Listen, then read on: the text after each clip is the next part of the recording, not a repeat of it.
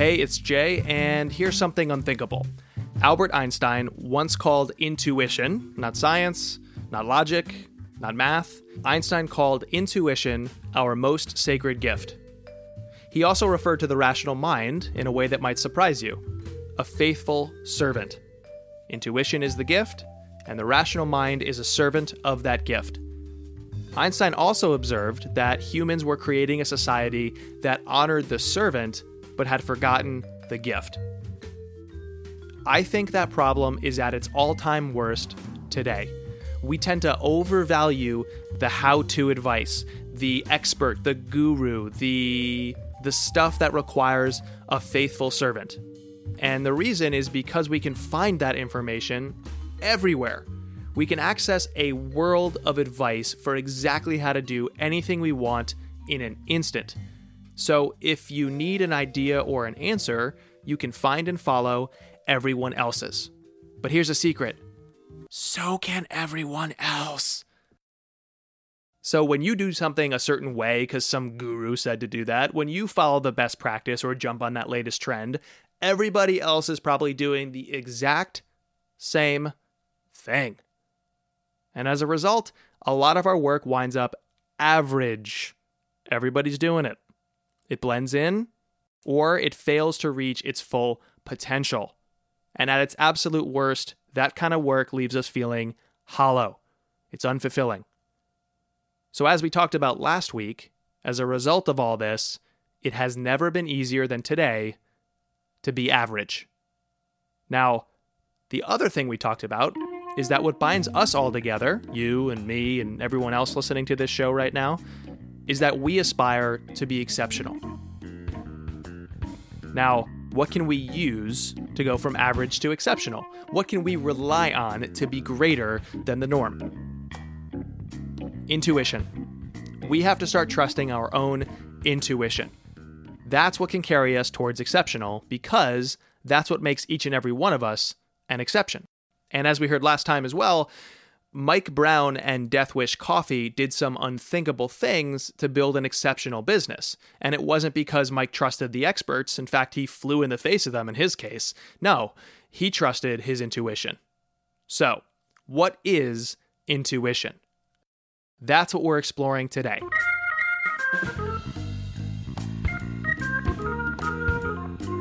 And that's a tough question to ask, if I gotta be completely honest with you. I've been looking into this for weeks now, and there are so many interpretations of this concept. Some come from actual psychologists, in other words, actual science. Some come from pop psychology, which is a moving target about how accurate it is, some good, some bad. And other definitions come from thinkers and defenders of creative thinking, or maybe that social media influencer that you like to follow. So there's a lot of interpretations about intuition. This is where our journey gets kind of murky. For starters, as you just heard, there's Einstein. He called it our sacred gift. And he went on to say that it's a feeling for the order of things that lies behind the appearance. Okay, let's move away from the cult of personality. Let's go towards a dictionary definition. Merriam-Webster's dictionary defines intuition as immediate apprehension. They go on to define it as the power of attaining direct knowledge without rational thought.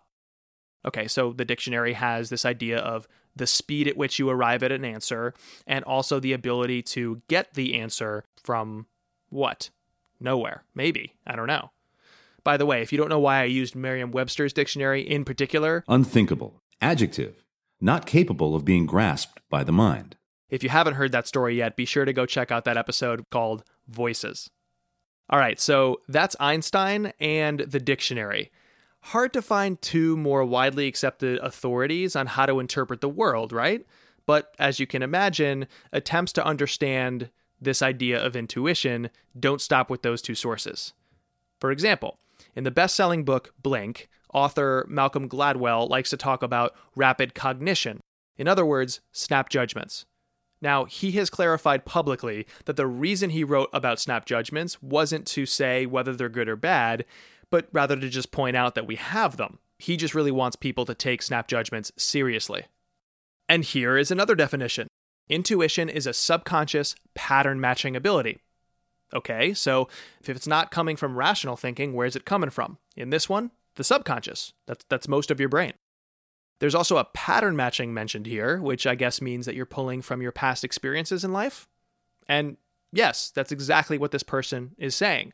This person is research psychologist Gary Klein. He says that your life experience contains all kinds of directly and indirectly relevant information, which allows you to very suddenly make a decision without conscious reasoning. Gary wrote the book Seeing What Others Don't, and he's a famous research psychologist because he helped pioneer a field known as naturalistic decision-making, which studies how humans make decisions in complex, real-world scenarios. These scenarios, interestingly enough, sound a lot like work. Real-world scenarios are marked by limited time, uncertainty, high stakes, team and organizational constraints, unstable conditions, and varying amounts of experience. Sounds like pretty much every job ever, no? Okay, that's Gary Klein. Another psychologist, Klein's contemporary from Germany, Gerd Gigerenzer, I'm going to mess that up a million times, Gerd Gigerenzer, has a slightly different view. He says that intuition is the ability to instinctively understand which information is important or unimportant in a given situation. So for Gigerenzer, it's less about suddenly knowing the right answers and more about knowing which information to keep and which to throw away on your path to finding those right answers.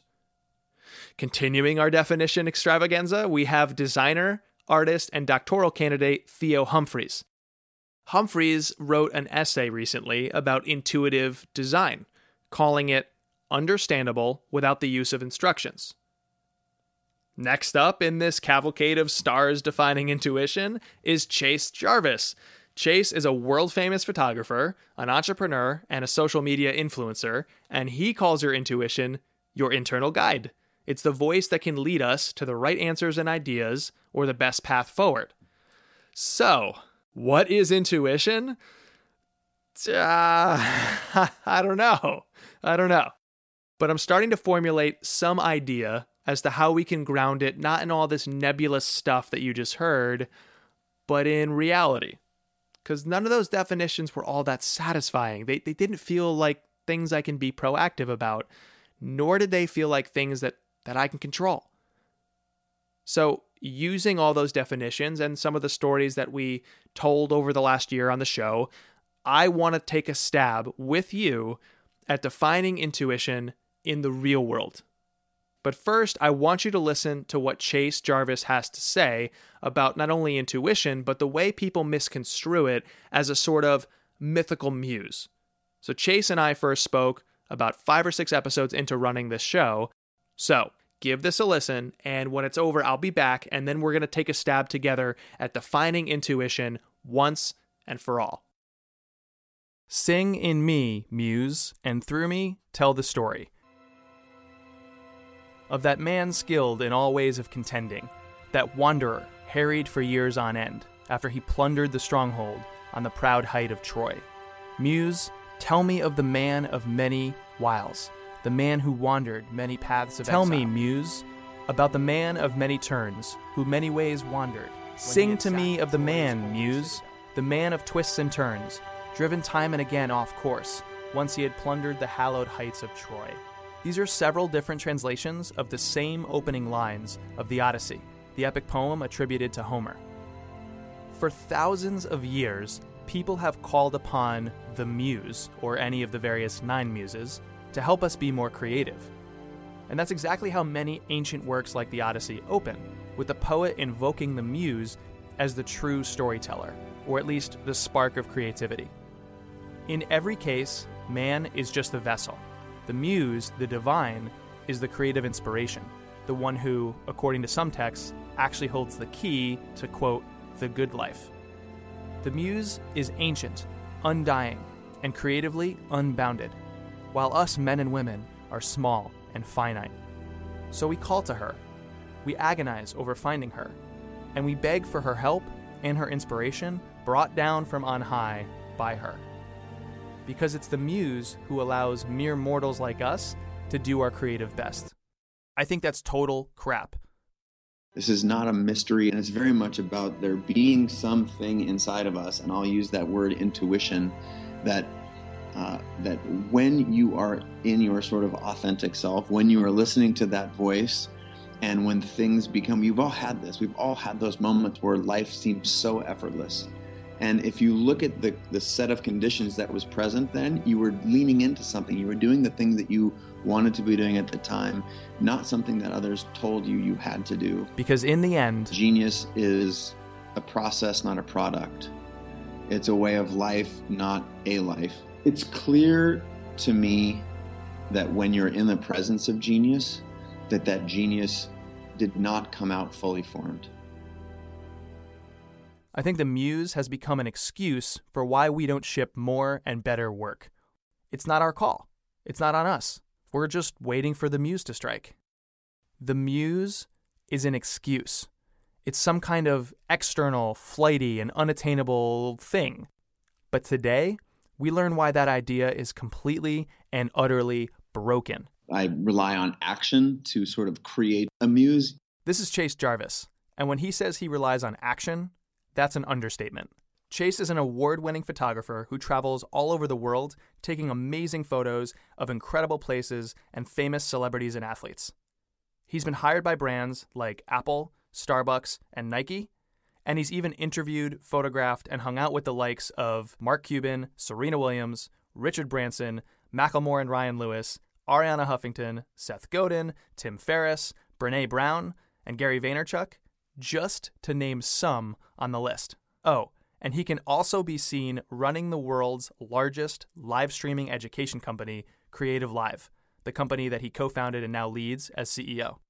And if you're not already exhausted just from hearing that list, take a listen to his last 5 days. Yeah, so the last 5 days for me have been very deeply embedded in a sort of a top secret project that I've been working on for the past, I would say, several months. Specifically, what I've been doing is literally creating probably between 4 and 6 hours a day of a 12 to 15 hour day. The reality is that a lot of it's been administrative because that's the world that we live in these days. But it's been up early, focused with a small, really lightweight team here inside of Creative Live. That has involved editing video. It's involved writing. It's involved me speaking personally. It's involved me doing what you're doing right now, sitting down with people across the table and trying to sort of extract valuable information. And I look at all of those things as expressly creative. There's been a fair bit of travel as well, which, I guess the reason I want to acknowledge that is because these are things that typically people believe get in the way of what it is that I stand for as a founder of Creative Live and a lifelong artist. But I want to make sure that the folks at home know that,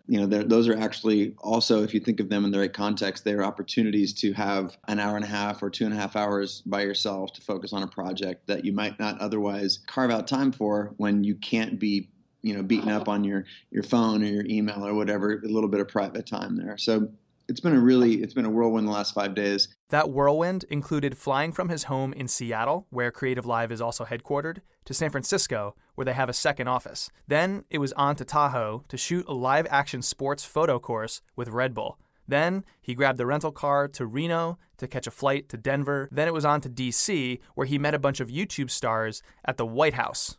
And there, he got to meet Vice President Joe Biden. So, if that idea of the muse, that creative inspiration we all seek, is about your experiences and your perspective on the world, then clearly, few among us experience things quite like Chase. But it's easy to hear all that and think, well, if I got to fly around the world to all these amazing places and amazing scenes, to do all these amazing projects and spend time with all these amazing people, I'd be more creative too. But when I asked Chase about that thinking, he said simply, well, that's not how creativity works. The way that we all have been trained to think about creativity is that it's reserved for a few people. It's something that is you're anointed at birth or through some magical experience that you had as a child. And just we know that not to be true. To show us what he meant, he shared a story from his childhood. I made my first film around I think I was 6, 7. Somewhere in that neighborhood, maybe 8 at the most. For inspiration, he and a few of his friends didn't go traveling the world or meeting celebrities. They were 6. They could barely take their bikes up the street alone. Instead, they just did what kids do. They hung out, they goofed off, and in this case, they just watched a movie together, The Son of Zorro. Which is some horrible B flick somewhere. And then we made our own script called The Sons, which was dramatically different than The Son of Zorro. This is The Sons of Zorro because there was 3 of us. And we washed cars around the neighborhood and saved up money over the course of about, 3 or 4 weeks, I think, and used the money that we had got through washing cars. And we hired one of the 3 of us brother, paid him, I think, $1 or $2 to film. And they basically shot a little 2 or 3 minute film. And we screened it. Then we went down to the corner store. We bought a bunch of candy, and we bought it for 25 cents and we sold it for 50 cents. And we put on a production. We put on a screening for the neighborhood. Sold out show. I think it was sold out was probably 25 people. But what we were really doing is we were doing what kids do, which it's very, very natural to lean in and to create. The entrepreneurship aspect, like selling, charging for admissions, that might have been a little bit early for our time. But the point was what we were trying to do was make enough money so that we could make our next film. And the quality of the film is horrendous, but the spirit is gigantic. You can just see it, and it's a brutal it's a brutal thing to watch, but a beautiful thing if you're a parent or you can understand what you have those memories as a kid. Super early creativity, and again, I think the takeaway is this story is not unique. Everyone who's listening was recording things with their friends, underneath the covers at night when you had, or in your fort or whatever, when you had your friends over. And what is it that you can do to reawaken that childlike wonder in you? And this is not an impractical device. This is, again, creativity. It makes for great scientists. It makes for great computer programmers. It's not something that's reserved for just a few people. So I would encourage you to get in touch with that. Chase says that the reason we have to try so hard to get back in touch with that feeling, that ability to find creative inspiration in the basic stuff, is due to a broken system that we all grow up in. If you today stand up in front of a room full of kids and you say, all right, who wants to come up on up to the front of the room and draw me a picture? Who can sing me a little note? Every kid will raise their hand, or 90% of the kids will be like, ooh, me. So it's critical to understand that this creativity is absolutely innate in us, and through conditioning, through negative conditioning, and through our cultural sort of grindstone, we tear that out of kids. And because of that grindstone and that system, because we get that pure, unbridled creativity squashed or even destroyed as we grow up, we believe that to be creative, we need that big life full of travel and celebrities and all that stuff. Because what should be so simple, the impulse to create, has become so bizarrely difficult. But when you're a kid, even the most mundane, basic thing in the world can inspire a ton of creative action.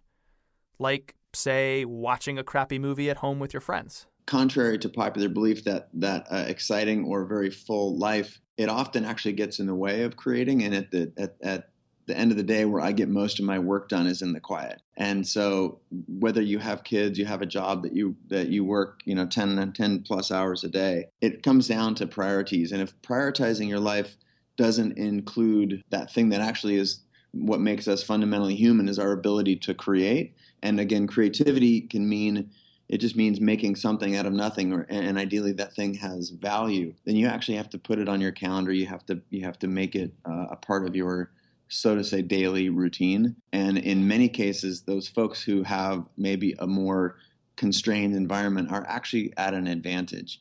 But what is no mystery is that if you don't actually care about it or decide to prioritize it in your life, it's certainly not going to happen, because no more than just being 10% body fat or landing the salary that you want or whatever, that doesn't happen accidentally. I'm a big believer in intention. But too often, that intention isn't there. Chase says that if we want to start controlling our own personal creativity and be our own muses, so to speak, it has to be something that we prioritize and actually schedule? There's so much day-to-day inbound that pollutes our brain and our inbox. And I've been an advocate for a long time of trying to carve out some time for the things that actually matter in your life. Because if you don't write your own script, someone else will surely write it for you. This might be weird for some people to hear, since regiments and calendars are so often countercultural to being, quote, creative.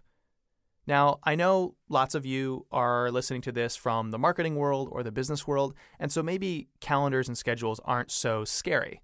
But even still, look at your own personal schedule. How much meeting time is on there? How much call time? Now, how much time is scheduled specifically to create? I think of it in two ways. One is one of the reasons that people, I feel like, pay attention to the creative work that I do, the businesses I build, is because I'm good at doing those things. And if I was a good emailer, they wouldn't care about me. Or if I was a good robot, they wouldn't care so much about paying attention to what it is that I do. So I try and prioritize the things that I feel like I was put on this earth to do. And I want to lean into my strengths rather than necessarily try and fix my weaknesses.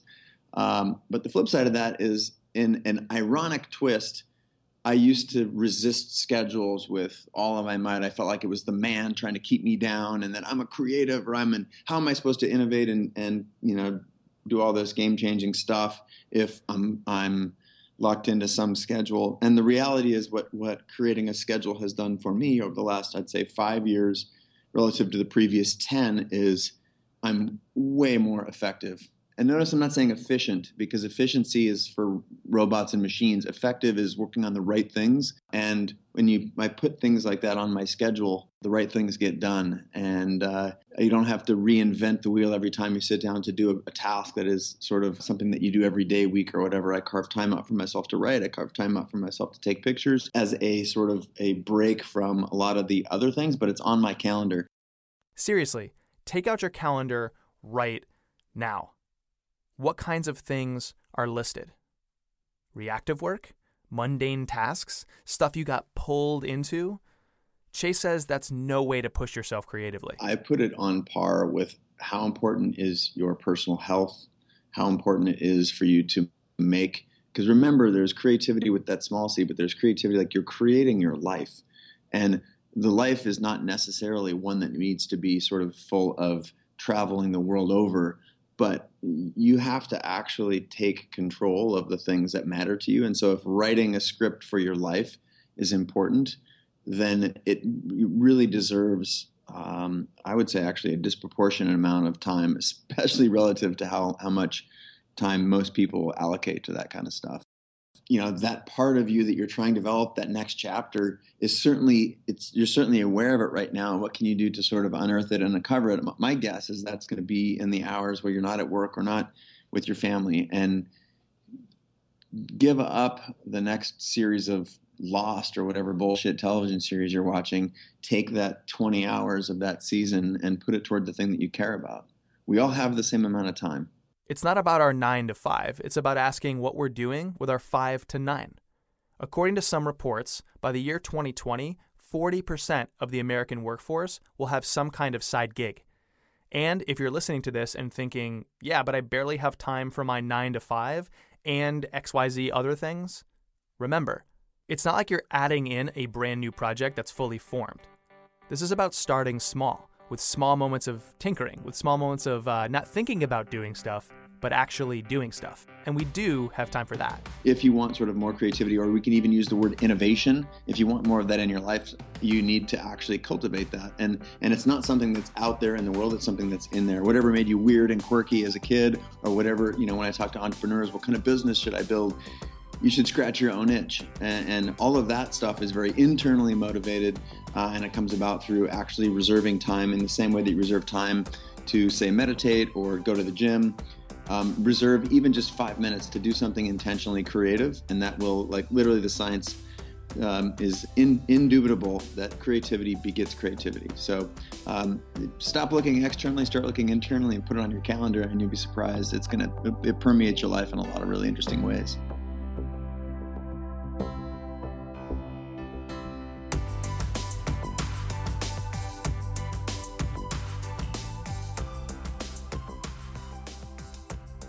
All right, it's modern day me again, with my notebook and my brain full of ideas for how we might make sense of this whole intuition thing.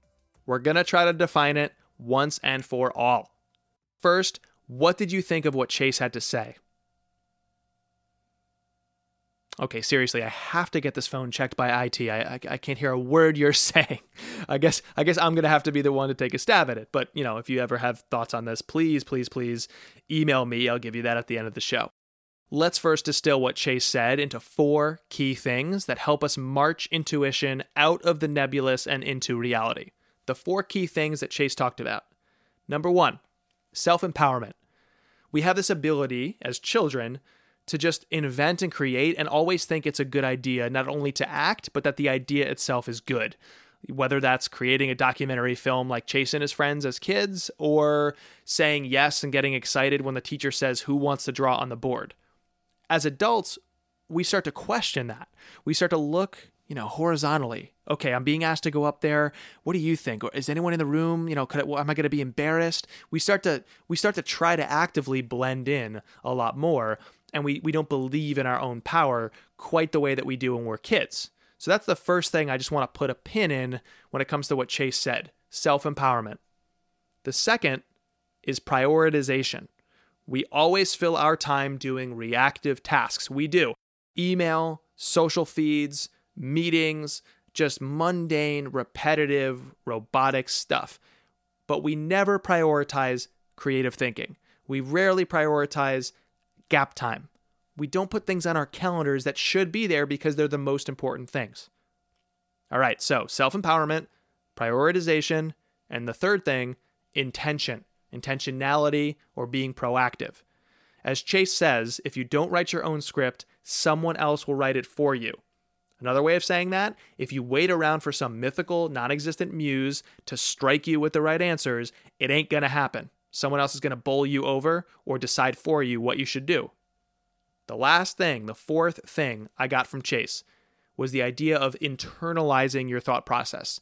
What should you build and how? I have no idea. Scratch your own itch. That is what Chase said. The answers aren't out there, they're in here. There's that third party idea of the muse, but that's an excuse. There's all these external experts, but those provide generalities. So those 4 things again, self-empowerment, prioritization, proactive work from within. Guess what the root word for intuition in Latin means? It means knowledge from within. The word is intuire, I-N-T-U-I-R, knowledge from within, intuire. So it speaks to that 4th point Chase made. Go internal. Find those answers within you. So if intuire means knowledge from within, then what is intuition? Your ability to find knowledge from within. There's self-empowerment there. It's your ability. There's prioritization and intentionality. You have to go proactively find this knowledge. It's not going to come to you. You have to schedule it. You have to go find it. You have to put in the work. And then there's that idea of internalizing, intuire, from within. The ability to find knowledge from within. What I don't understand is why the world seems so content with intuition being something that we can't grab hold of. It's both powerful and empowering, and yet people who define it don't describe it as something I can grasp and wield proactively in my life. It's a deity, it's a snap judgment, it's a subconscious process, an instant answer. It's knowledge pulled out from who knows where, arrived at because who knows how. But that kind of sucks, doesn't it? I mean, our most powerful asset, Einstein's sacred gift, is something we can't actually control. I mean, that's entirely unsatisfactory to me. You?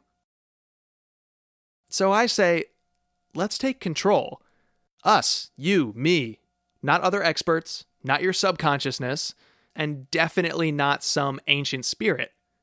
Intuition, the ability to find knowledge from within. Why can't that be an actual skill? Something we can hone proactively. We can grasp hold of it firmly, like a weapon or a tool, and use it. Intuition, the ability to find knowledge from within. Remember that quote from Einstein about intuition as the sacred gift? Yeah, well, I have something to tell you about that quote. It's in dispute. People are debating right now whether or not Einstein actually said that, or whether it was another author who is interpreting Einstein. Or maybe it was somebody interpreting the author who was interpreting Einstein. It's just a mess. But they're all missing the point. The point isn't to rely on some genius's quip. That's why they want it to be Einstein so badly, so that somebody else can give you the answer. Intuition's important. I'm Einstein, so you can trust me. No. The point is that you should start deciding things. You need to recognize and use that sacred gift. Intuition, the ability to find knowledge from within. In a world full of experts, it's the process of thinking for yourself.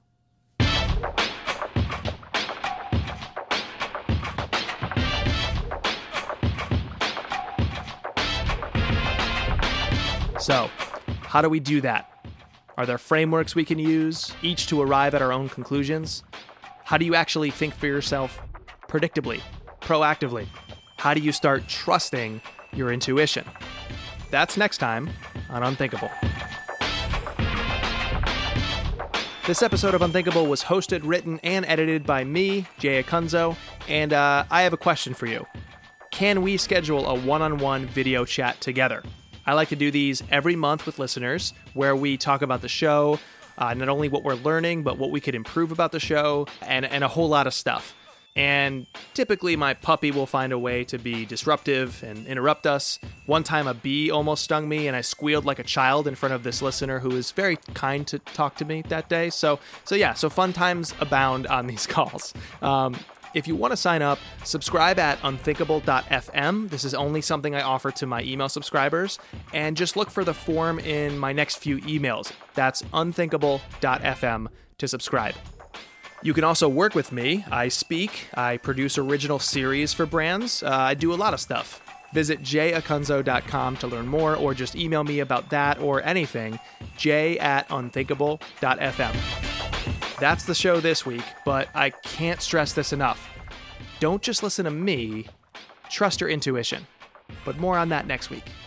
In the meantime, here's some space to feel stuff.